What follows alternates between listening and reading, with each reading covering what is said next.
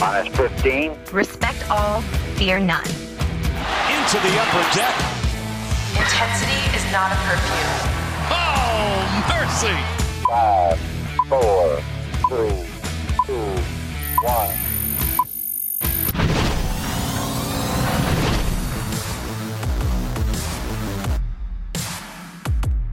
From inside the warehouse at Oriole Park in Camden Yards, it's the Masson All Access Podcast. Paul Mancano and Bobby Blanco with you as always. Bobby, how you doing on this freezing cold Thursday? It's getting chilly out there, Paul, but that means the winter meetings are right around the corner, and we'll be in sunny Las Vegas soon enough. I got out of my car today, and it was frigid, and I thought, God, I cannot wait for Vegas. Well, the other funny thing about our area, Paul, is wasn't it like 60 degrees at some point last week? Yes. And now we're back down in the 40s. Yes. Below freezing. Over the weekend, it was during Nats Fan Fest. It was Winter rainy Fest. and cold. Yeah. Good time to pick it to be outside. Exactly. So we are talking Orioles on this podcast. Got a lot to talk about, some manager candidates. We're going to get into the names that have been thrown out by various members of the media. And as Bobby mentioned, winter meetings are around the corner. So who could the Orioles target, if anybody, out on the free agent market and even through trades? What will Mike Elias do in his first offseason at the controls? So let's start with the managerial candidates that we've heard. We've already touched on Joe Espada in podcasts past. He is, I think, seen by many from at the outside as the favorite for the job just because of his connections to Mike Elias. It's funny, a lot of the other names that we're going to touch on really have no connection to the Orioles, which is almost good to see because you want fresh blood when bringing somebody in. Yeah, and like we've said numerous times, a rebuild is you got to commit. You got to make this is an important hire, much like the Mike Elias hire was important. This is equally as important, and someone you want to get a guy. And I think people will tend to think, well, if this guy's going to stick around for a while, see this rebuild through, he's probably going to be a younger guy. But that's not necessarily the case. But I think that would play a younger candidate's favor. But yeah, it's going to be an interesting hire. Who they interview, again, Joe Espada, like you said, probably the favorite, but also other names cropping up. It does seem like the Orioles are doing their due diligence and interviewing a wide range of candidates to find the right person. Mike Elias said on last week's Hot Stove Show with Rock Kabako that Sig Mejdal, and myself have, quote, done a lot of background research on dozens of candidates, but this is last week. He said we pared it down quite a bit. We're well past phase one. So they have cast a wide net, but they've already started to narrow it down. And it's funny because they're probably, at this point, it's Thursday. Winter meetings start on Monday. Sunday, really. It doesn't make sense for them to try to hire somebody back in Baltimore before the winter meetings. If they do pull off a hire while they're out in winter meetings and make their announcement, I think that'd be a great opportunity for them to showcase their brand new manager to the eyes of the baseball world. Yeah. I mean, the winter meetings are baseball's biggest off-season event, and we've seen in winter meetings past. Last year was Giancarlo Stanton. The year before that in D.C. was the Adam Eaton trade, which was cool because it was a local town. I don't remember what happened back in Nashville, but you get it. It's the off-season. It's kind of a slow time for baseball. Yes, baseball is 365, but not for the entire sporting world. It's just for diehard baseball fans and people like ourselves in the media. So this is the time of the year where, all right, everyone, not just in the baseball world, but the sporting world will turn to, this year it's Las Vegas, and see, all right, what's going to happen? What's going to be the big splash? And if the Orioles, we see them work, the PR and their social media outreach a lot better, not better, but differently with this new rebuild. They're boosting it. Yeah, and, they're looking for that. Obviously, when you finish as the worst team in baseball, you want to get a positive image out there. And I think, like you said, this would be the right way to do that. It'd be really cool to, especially if we're seeing a lot of trades and signings happen over the past couple of weeks. If it turns out that nothing happens over the winter meetings, which it has happened in the past, sometimes it's a very quiet winter meetings. Maybe that Nashville one was a quiet winter meetings. And it turns out that the Orioles made the biggest news by hiring a manager. That'd be pretty cool for not just the team, but the fan base. And especially considering last year, they were all in the news during the winter meetings because Manny Machado was on the trading block. Yeah, and then didn't move. Exactly. And so that was just, maybe not negative per se, but it was just like it was waiting for an anvil to fall on Bugs Bunny. It was waiting for something to happen. This would be, you get out at the start of it, maybe they make their announcement Monday. And you've got every reporter, Ken Rosenthal, Bob Nightingale, all these guys are going to be there. They literally have an enormous room with a high ceiling where they have hundreds of chairs and desks set up for all of the media to work in the media workroom, and to have, announce their manager and put him up on the podium like the Yankees did with Giancarlo Stanton last year. That just gets people to notice and talking about the Orioles. Yeah, for those of you who don't know, like Paul said, it's a giant conference room, and it's basically split into two. One half is where all the press media are, like all the writers, and in the back corner there's Radio Row. Yeah. But and for the other third of the room is a giant conference room setup. There's a stage, there are mics, there's a podium, there are 1,000 cameras set up from media all across the world. Yep. International media come to this event too, and every manager speaks at the winter meetings, but every manager speaks at a little desk to the side in the front of the room where just basically the local media will surround them and talk to them. Sometimes national people come out if it's a new manager, but it would be cool if the Orioles manager press meeting would happen on the big stage and in front of the entire baseball world, and you're streaming it across MLB Network, obviously MASN and MASN All Access. Yeah.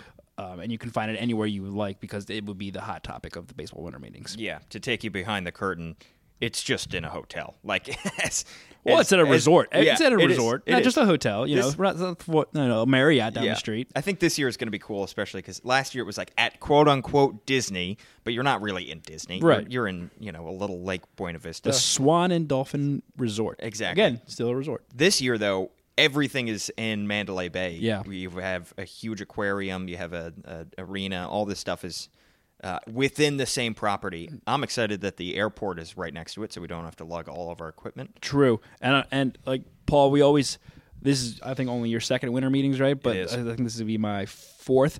Nice. But we always joke like winter meetings, the only negative part is that you never leave the hotel resort. This one, like, that's a good thing because there's no reason to leave Mandalay Bay because there's plenty to do. There's a lot of things going on. Exactly. All right, back to the managerial candidates. Joe Espada, just to recap the kind of candidate he is, he would be coming over from Houston. He's been their bench coach since 2017. He's 43 years old. He's a native of Puerto Rico. He is bilingual. He never made it to the big leagues as a player. Spent 10 seasons in the minors as a player. Started out in the Marlins system as their third base coach, then was a pro scout with the Yankees and their third base coach.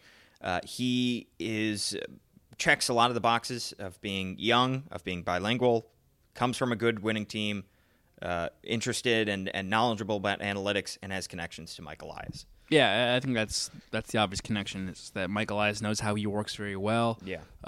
And what he sees when he's managing a baseball game. The bench coach is usually the guy that's thinking one step ahead of the manager. You know, trying to give him advice of like, all right, here's who's coming up, here's what moves should be made. Yeah.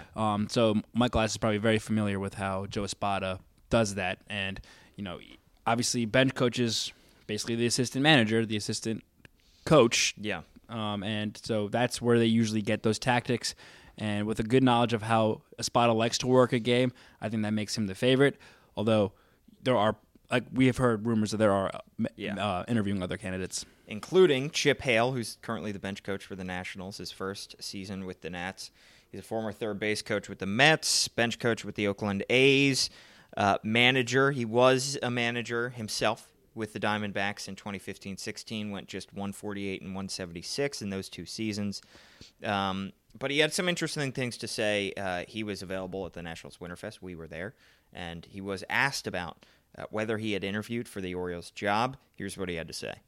There's 30 jobs, and if you get the opportunity, it's a blessing. So with all the turnover this year, I have not interviewed yet. So, I have a great job here. I love it.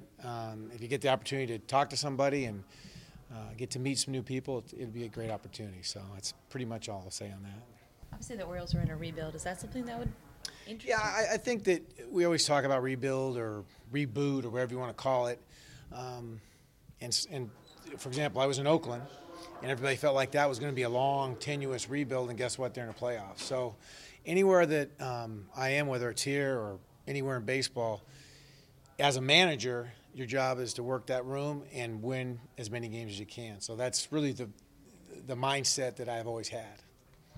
So he hadn't interviewed at that point, but it sounded like he was in contact and had been contacted, basically, about that opening. Right. It was reported that weekend that he was going to be interviewed, and just keeping the cards close to the vest, playing it safe. No reason to just go, yep. I mean, especially when you're at a Nationals event, you're still a part of there's no reason to come out and be like, yep, I was up in Baltimore the other day interviewing for the manager position. Like, that would be a bad look. But Chip Hale, again, has managing experience. He's done a great job here. Davey Martinez has only spoken very highly of him with his time here at the Nationals. And he did mention, like we just heard, getting caught up in the analytics game, and there's a lot of information out there. He likes to learn. He's learning every day in and day out as a manager or a bench coach, with all the new information coming available. Another candidate that was reported by Peter Gammons, Mike Bell, who is the brother of David Bell, who just got hired by the Reds. Kind of funny because he's a third-generation big league player and big league name, and somebody who he was the director of player development for the Diamondbacks. Baseball is an old boys club, Bobby, and I think it's kind of, I wouldn't say rearing its ugly head, but it's clear that if you have a well-known name, it'll kind of get you in the door at least. Right, yeah, and we've seen it, I mean, you can even go as far as like saying Davey Martinez, just because he's been around Joe Madden for so long. It's like that's why he was kind of. I'm not that Davey Martinez isn't good at his job, but like, it's definitely it's maybe the oldest boy club. It's definitely more of a like who you know rather than what you know. Yeah. And not taking away from him as a person or what his baseball knowledge is, but his last name definitely helps. Son of Buddy Bell, who played in the 70s and 80s, collected some 2,500 hits and managed for 3 different clubs. And as mentioned, his brother David just got hired by the Reds, so he's another name. And then another reported name coming from Ken Rosenthal was Brandon Hyde, who's the bench coach for the Cubs. Another guy, in theory, off that Joe Madden tree, and we've seen several of those apples plucked from that tree as of late. Yep, and obviously he won a World Series in Chicago with the Cubs, and another disciple of Joe Madden. Fun fact about Hyde, Paul, I did as I was doing my research, he actually has managerial experience. Really? He's managed one game. He managed one game with the Marlins back in 2011 when then manager Edwin Rodriguez unexpectedly resigned in the middle of the season, and so he for that night's game he was named the manager. So he did. It was a 2-1 loss when he was with the Marlins, but nonetheless he has one game on his resume, which I thought was interesting. Yeah, 0-1. So let's not credit him as not having any experience. He has one game of experience. Has yet to get a win as a manager, but he's got it under his belt. Congrats. Another name, Pedro Grifol. He's the Royals quality control slash catching coach. That's another name coming from a organization that has a World Series as of late and is, I would say, mostly forward thinking, despite the fact that they haven't won recently. Yeah, also kind of not as deeply as the Orioles, but similar in sort of a rebuilding phase and trying to get rid of their older talents, so to speak, and move forward in a younger phase of their organization. A guy we don't really know too much about, just knowing that he's been with the Royals and quality control, that implies that he has looked at analytics and numbers and stuff like that, so he knows that kind of side of the game as well. Exactly. So those are all the names that we've heard so far. As new names come in, we'll be sure to let you know. As Rock Kabako on MASNsports.com will also pass along that information. All right, so if they do hire a manager at the winter meetings, that might not be the only thing that they do. They might actually be active in free agency. And I know what you're thinking. This isn't the right time to go out and make a splash, but I think they need to do something. It doesn't need to be, it shouldn't be anything that requires big money. Shouldn't be any trades that require heavy assets, but it's clear that the roster is a little depleted right now. They're going to try to fill it up with the Rule 5 draft, and they'll do that on Thursday. But right now, when you look at the roster that they have in front of them, the only infielders they have, they non-tendered Caleb Joseph, they non-tendered Tim Beckham, and that leaves catching and infield very thin. The only infielders they have right now on the roster are Renato Nunez, Breivik Valera, Jonathan Villar, Steve Wilkerson, and, of course, Chris Davis. I think if they're going to make a move, it's going to be I think they're not really going to touch outfield. I think it's going to be maybe sign somebody cheap as an infielder. Yeah, it's kind of the backwards thinking of where we were a couple years ago where we were like, the Orioles need to add outfielders. Now they almost have too many and need to add infielders. Obviously, I think, well, I don't know. The market will dictate. I would prefer, and I think most people would prefer, for the Orioles to hire a manager first because you would like the GM and manager making these free agent decisions together because then you risk if you hire or if you go and sign a free agent, that guy might not fit into this manager's style or plans for the team. Yeah. But that being said, if there's a guy out there who has merit and who can come at a good price, you can't really pass up on it. And there's a lot to be said for veteran experience on a rebuilding team. Orioles are going to be a tough sell to a guy veteran who, is it a later stage in his career and might be ring chasing, so to speak, or looking for a good situation to come into to help. But again, if the right person presents itself, I think that's you have to take it because veteran experience does help a lot in the clubhouse and off the field stuff in terms of a rebuilding team. And I think particularly when it comes to catcher because you're going to have a lot of young pitchers on this staff. That's a good point. And you need an experienced catcher, I think, to help show them the ropes. It's going to be tough for a guy making his major league debut to be thrown to Chance Sisco, who also barely knows what he's doing out there because he just doesn't have enough games under his belt. Right. In terms of catchers, I don't think they're going to touch the top guys, Yasmani Grandal or anything like that. But a name that I think would be interesting if they could get, who's still kind of a big name, Jonathan Lucroy is out there. Mm-hmm. He's coming off a very poor, by his standards, 2018, and he's seen a steep drop-off in his production over the last 2 years. He's 33 years old. He's been around for what seems like forever, when he was with the Brewers for forever, and he was with the A's recently. A guy who I think is very well respected in the game. If he maybe wants to come here, play almost every day, and get his stock back up on like a 1-year contract, I'd be very interested in Jonathan Lucroy. Yeah, if they can get him cheaply. Yeah, and again, with a guy like that and his track record, it's going to come down to, well, will he be willing to come here? Right. Just like any other free agent. But I agree. I think he's a guy. He's a proven catcher, veteran presence, 33 years old. He will be able to guide these young pitchers through games and give good point, and also be a good role model. Yeah. For Chance Sisco, and kind of like a situation we saw years ago with Matt Wieters and Caleb Joseph, and Caleb Joseph, when Matt Wieters left the Orioles, was very adamant about how much Matt Wieters helped him in his career. Yeah. And so, it's not just the pitchers, this catcher, whoever, if they bring someone in, he'll be helping. He'll be helping also the young catchers as well. Exactly. And building up their repertoire. So, yeah, Lucroy's a guy. Kurt Suzuki's off the board. I don't think we'll see Grandal or Maldonado coming here, but maybe a Wilson Ramos, a guy with injury history. Yeah. I don't know if teams will be too bullish on bringing him in, competitors, that is, with his history of injuries. And if the price is right, he'd be willing to come here, and also another quality catcher who can provide some leadership. And a couple other names that are just out there. These guys wouldn't. They're not signing these guys necessarily to hit. They're signing these guys to be veteran presence. Jared Saltalamacchia, who's been around for what seems like forever. He's 34. And then Stephen Voigt and Bobby Wilson, some guys that are out there that we'll see. We'll see if they do anything with these guys. A.J. Ellis as well. Interesting. 38 years old. All right. So beyond those guys, infield is definitely a weakness at this point. Do you see, Bobby, any free agents out there that might be an option for the Orioles at this point? I mean, the name we're going to continuously hear until he does sign somewhere is Jonathan Schoop. Yeah. And while that would be a great story, this is a player that is either in or approaching his prime.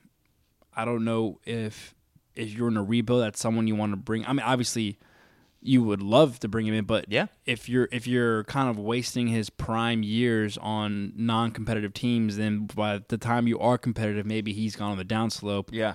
And then also on the flip side, with Jonathan Scope in his prime we saw him go to a playoff contender. He didn't perform very well, but he went to a playoff contender. He has a taste of the playoffs and playing in or being around a league championship series, almost reaching the World Series.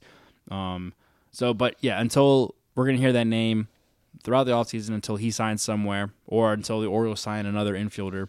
But that's the first one off the top of my head, and I just don't see it as a fit. Yeah, it would be a great as cool story. it would It's a be, shame, right? Yeah, because he was a fan favorite, and a lot of the team I think was also at times hesitant to deal him because he still has a year left on his contract before he was non-tendered, and it's just amazing how quickly things can change. Yeah. At this point last year, they were talking about, oh my God, are they going to have to trade Jonathan Scope before he hits free agency because he's going to have the same type of power Manny has and is going to hold that over the Orioles, and he's going to get a $200 million contract with whatever team he wants. Right, or we were hearing trade Manny, sign Scope. Yeah, exactly. And here we are. Scope just got non-tendered. Yeah. By a contender, not just some Yeah. scrub team, by a contender. They said, "Nope, you're not good enough to play. That's we don't crazy. need you right now. That is because crazy. We're better without you. Yeah. or we can get better without you. That is nuts. We will give you away. Yeah, this time last year he was the most valuable Oriole. Yeah. He was the best player on the team. Exactly. They fell off. We weren't quite contenders, but he was the best player on a competitive. I think it's fair to say the 2017 Orioles were competitive, a competitive team. Yeah. And then now the fact he's out of a job. Yeah, that's crazy. It shows how badly he hit, especially with the Brewers. And overall, he hit just .233 in the season, 21 homers. It was a rough season for Scope because really bad. he dealt with injuries early on this season when he was with the Orioles. Just when it seemed like he was turning his season around, he got hot, and then the Orioles dealt him, and then everything kind of plummeted from there. Everything did. He hit just .202 in 46 games with the Brewers down the stretch. VR out-hit him by a mile. Yeah. The Orioles won that trade. Think of how many people the Brewers gave up for a guy who didn't even start for them down the line. Yeah. Or in the postseason. They traded VR and two other prospects. And even if those prospects turn out to be nothing, the Orioles still won that trade. Right. Which is just crazy to think about. And you better believe the Brewers wish they had VR in the playoffs. Oh, yeah. Because of how poorly Scope hit. Yep. Agreed. So, I think that would be a great story, but I think he's going to try to... the thing is, the argument you can make for him, I think, is that maybe he wants to rehab his value, and he can do that on a, 1-year deal? How many teams are going to be able to see a guy who hit .233 last year and say, we want to give you a starting job from day one? Yeah. The Orioles can do that. Yeah. And I'm just imagining a scenario in my head where he signs with the Orioles, it builds back up his value, and then they trade him again. Yeah, I was going to say, they just flip him. Yeah. That would... Hey, it's a business, and if he's okay with it. Yeah, but also with that aspect, a team would have to be willing to accept him and trade for him. Be like, well, this happened last year. Exactly. Didn't turn out too well for the Brewers. What's different about this year? Yeah. But that would be kind of funny just to flip him. That would be a funny situation. So beyond that, I think the Orioles are going to stay relatively quiet, and especially in trades because their farm system is not loaded right now, but it's a whole lot better than it was at this point last year.